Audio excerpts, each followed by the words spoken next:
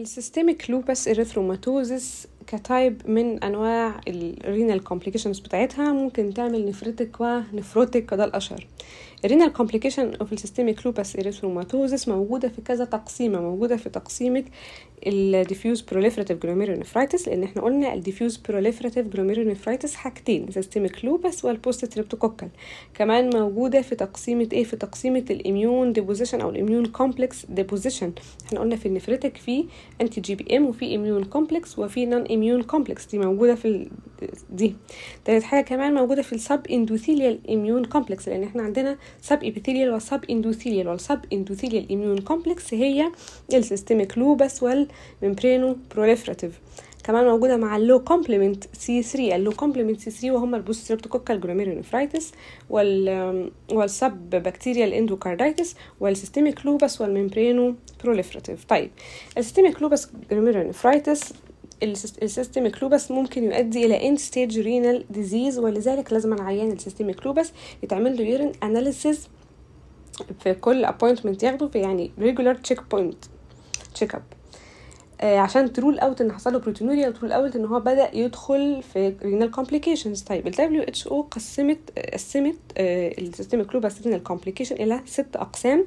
كلاس 1 وهي نورمال كيدني، كلاس 2 وهي الميزانجيال جلوميرولونيفرايتس، يعني انفلاميشن في الميزانجيال سيلز اللي بتوين الكابيلاريز. كلاس 3 اللي هي فوكال وسيجمنتال بروليفراتيف جلوميرولونيفرايتس، وكلاس 4 وهي الاهم اللي هي ديفيوز بروليفراتيف جلوميرولونيفرايتس، ده تايب اوف النفرتك ديفيوز بروليفراتيف جلوميرولونيفرايتس اللي هم قلناهم. وكلاس 5 اللي هي ديفيوز ممبرينس جلوميرولونيفرايتس، ده تايب من النفروتك. وكلاس 6 وهي السكليروزنج جلوميرولونيفرايتس. بس بنقول ان كلاس 4 اللي هي الديفيوز بروليفراتيف جلوميرولونيفرايتس دي الموست كومن والموست سيفير فورم.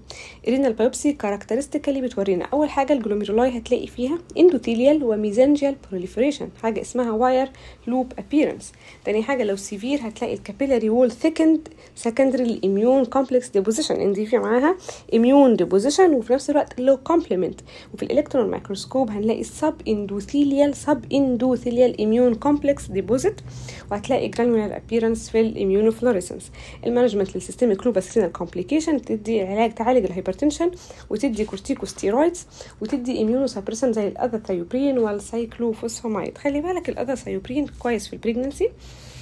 السيستميك لوبس السايكلوسبورين بيعمل بريماتيور ديليفري، والميثوتريكسيت والمايكوفينولات كونترا انديكيتد في البريجننسي. بس ودي الرينال كومبليكيشن بتاعه السيستميك لوبس.